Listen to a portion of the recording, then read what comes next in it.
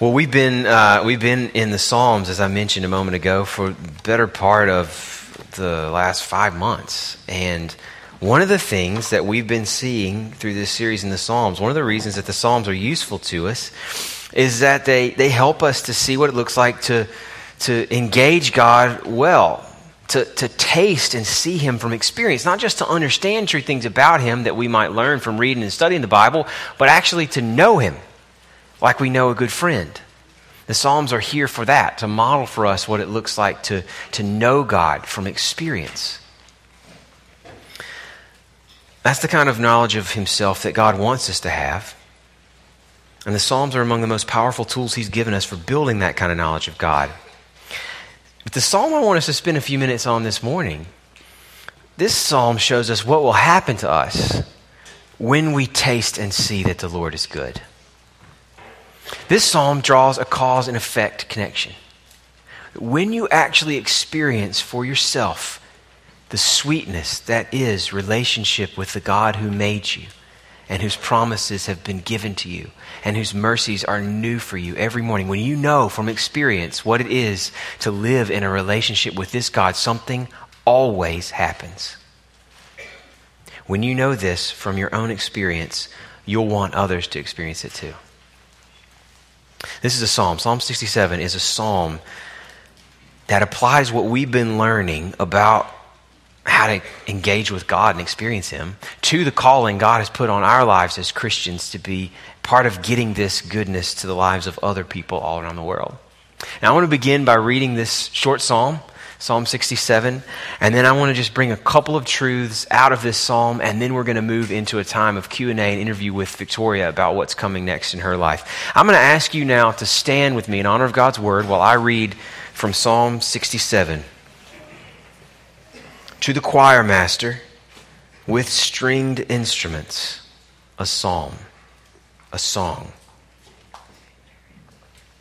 May God be gracious to us and bless us, and make His face to shine upon us, that your way may be known on earth, your saving power among all nations. Let the peoples praise you, O God. Let all the peoples praise you. Let the nations be glad and sing for joy. For you judge the peoples with equity and guide the nations upon the earth. Let the peoples praise you, O God. Let all the peoples praise you. The earth has yielded its increase. God, our God, shall bless us. God shall bless us. Let all the ends of the earth fear Him. This is God's Word. You can be seated. All I want to do this morning in just the next few minutes is help you to see every Christian's calling, comes out at the beginning of this psalm, and the one true motive for pursuing that calling that comes out in the middle of the psalm. Every Christian's calling and one true motive for seeking it. One of the most consistent themes in the Bible, from the very beginning of God's people in Genesis, when God calls Abraham and gives him a job to do, all the way to the very end of the New Testament, one of the most consistent themes you'll see is that God wants to use His people, the people who do know Him, who do know His grace, who have experienced Him for themselves. God wants His people to bless those who don't know Him and His grace yet. Those who do know Him are His instrument for getting His blessing to those who don't know Him. It starts in Genesis, goes all the way through. This psalm is a great example of that theme. I'm going to show you where it shows up and then make sure that the point is clear. The first two verses are so important, and specifically the way the two verses flow together. I wonder if you notice this. The verse 1, the psalm begins as a prayer. It's a prayer for blessing. It sounds a whole lot like this blessing that priests would give over God's people. It's recorded in Numbers chapter 6. May God bless us and keep us, cause your face to shine upon us, give you peace. But here it's a prayer. God, please bless us. Be gracious to us. Let us know your grace in our lives. Let your face shine on us. In other words, we want your presence with us. So we want to know you with us, your presence in our lives, and we want to know your grace in our lives. That's the prayer of verse 1. But look at verse 2. Verse 2 gives us the reason for this blessing in the lives of God's people. These marks show up in the lives of God's people so that God's ways will be known on earth. so that his saving power will be known among all nations. So those who do experience God's grace in their lives become kind of walking poster children for what anyone else, anywhere else can experience if they'll look to God too. God's grace active in the life of his people is partly, not only, but partly a means to an end of getting other people to experience the grace that God will offer to anyone who looks to him. You're blessed in order to spread blessing. Blessed so that God's saving power is known everywhere. What that means is that there can't be any pride for God's people in knowing God's blessing in their lives. That just isn't how it works. There is, unfortunately, a kind of religious pride that's common in our hearts and throughout history. Easy to see, easy to recognize. It actually looks a whole lot like racism. And the reason is that people sometimes can turn their religious practice into a kind of insider status that they have and others don't, where they need others not to have it so that they feel better about themselves for having it. You think about one of Jesus' memorable illustrations of this Pharisee who goes to the temple to pray, and he looks over and he sees this tax collector who's also there praying, and he says to him, "Thank you, God, that you've not made me like that guy. I mean, I fast a couple times a week. I always give alms to the poor. I obey the law to the fullest. Thank you for making me me." Well, that's a guy whose identity depends on being different from this guy over here. So he doesn't want this guy over here to be like him. He wouldn't feel as good about himself if that happened. There is a kind of religious exclusivism that just doesn't have any place in the way the Bible talks about God's people. Whatever grace God shows to us is always undeserved and is always more about him than about us. And that means it's never ours alone. It's not our unique possession that we hold on to and protect. It's always looking out, always offered to other people, always looking to draw in anyone who will take it, always meant to be shared. Verse 2 tells us that this blessing we experience in our lives just can't stay put with us. As rewarding as it is to know God in your life, it's never just about the therapeutic value that comes from it, making you a more peaceful or happy person. As much as peace and happiness is offered through relationship to God, it's never really just about your life. It's never about feasting comfortably on his riches while other people outside you starve, blind to the needs around you, content to just enjoy his gifts for yourself. I remember as a kid, I was really into this show called DuckTales. Anybody else? DuckTales? Remember one of my favorite, probably my favorite character out of DuckTales was this Scrooge McDuck or McScrooge Duck. I don't remember his name exactly. Scrooge was in it, and like every episode, there'd be this scene where Uncle Scrooge McDuck is just swimming through his mountain of money. He was just this big vat, just full of gold coins, and he would dive off into it, and he would swim in it all around it and splash as if it were a pool of water. It was his riches, and the joy he got from them was just looking at them and just swimming in them and keeping them, holding on to them. The Bible just doesn't leave any room for us to treat the riches that God has brought into our life like a Scrooge McDuck. Or maybe another image will help you better. So up the street from our house off of 8th Avenue over here is this huge old water reservoir. It's amazing. It's up on top of this huge hill. And I don't even know what it's still there for, but at one time it was a big part of the city's water supply. It's a place to just hold on to water. And there's a way to treat God's blessings in our lives as a kind of water reservoir where we just hold on to it. We contain it. We're pleased with the surplus that we have, the security that it gives us. But the calling of God's word to God's people is always to be more like water pipes than like water reservoirs. We are conductants. We are conduits of blessing that God has brought into our lives. It's always about spreading. Always. And Psalm 67 makes it especially clear. Here's the reality, folks. Here's what you need to know. Everybody who has ever believed in Jesus has come to believe in Jesus because somebody else told them the news and asked them to believe it. No one has ever or will ever believe in Jesus unless someone else tells them about him. So to believe on Jesus is never simply to enjoy a kind of personal freedom from guilt and shame, or a personal hope for a better future, or whatever other real benefits come to Jesus' followers. To believe on Jesus is automatically, inevitably, every single time to become responsible for carrying on his message, for bearing witness to what we've seen and experienced and known ourselves to be true. So everybody who's experienced God's grace, that's you this morning, if you're trusting in him, is immediately responsible for sharing it, for getting access to that grace to people who don't have it. That's why international missions, especially missions to people who haven't yet been reached with the gospel, is the responsibility of every Christian everywhere. It's not just the job of a chosen few, of some sort of uber spiritual elite who sell everything to go abroad. It's not just one of many options that Christians have for serving God in the world. You can take or leave. Of course, moving abroad is not for everybody. But responsibility for international missions is for everybody. Roughly 6,700 people groups defined by language, by culture, by ethnicity. Roughly 40% of the world's people groups are not reached by the gospel yet. These are people who will be born, live full lives, and die without having a chance to hear about Jesus. They make up 3.1 billion people, over 40% of the world's population. We in our church have a responsibility to these people that we don't have to Birmingham or Chicago or Dallas or anywhere else that there are thriving local churches. See, in those cities, there are lots of people who aren't Christians.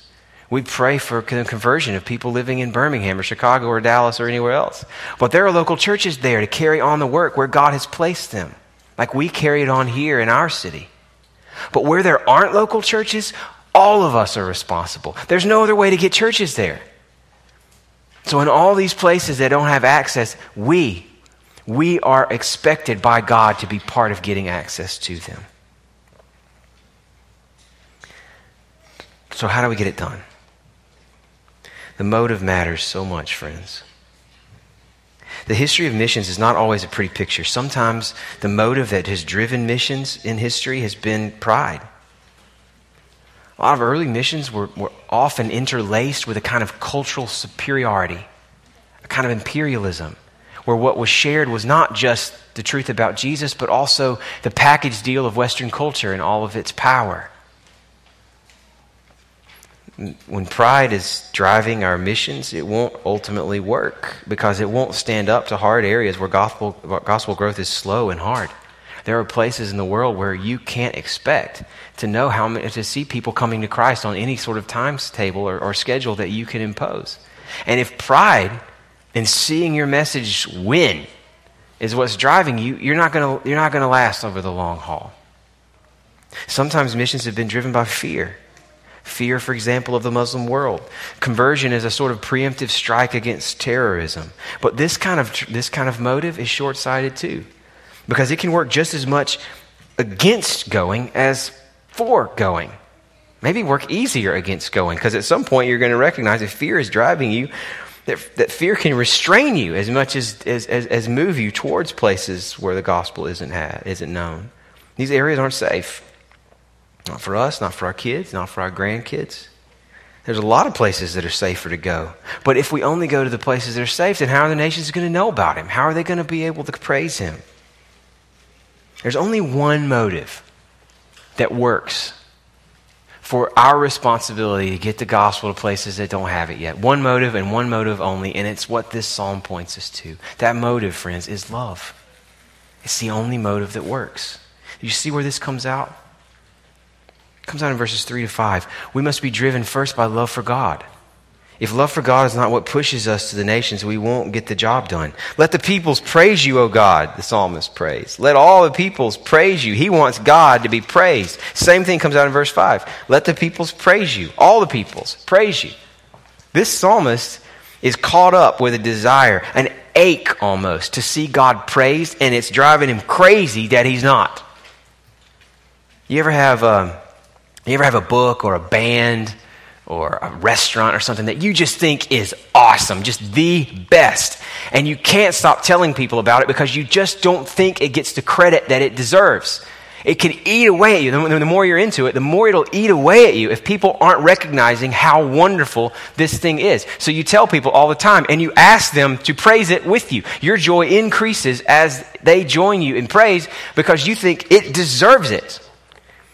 So unless we think of God as a cosmically underappreciated author whose praise we're desperate to hear in the mouths of people who haven't praised him yet, we won't do the work that's in front of us, not over the long haul.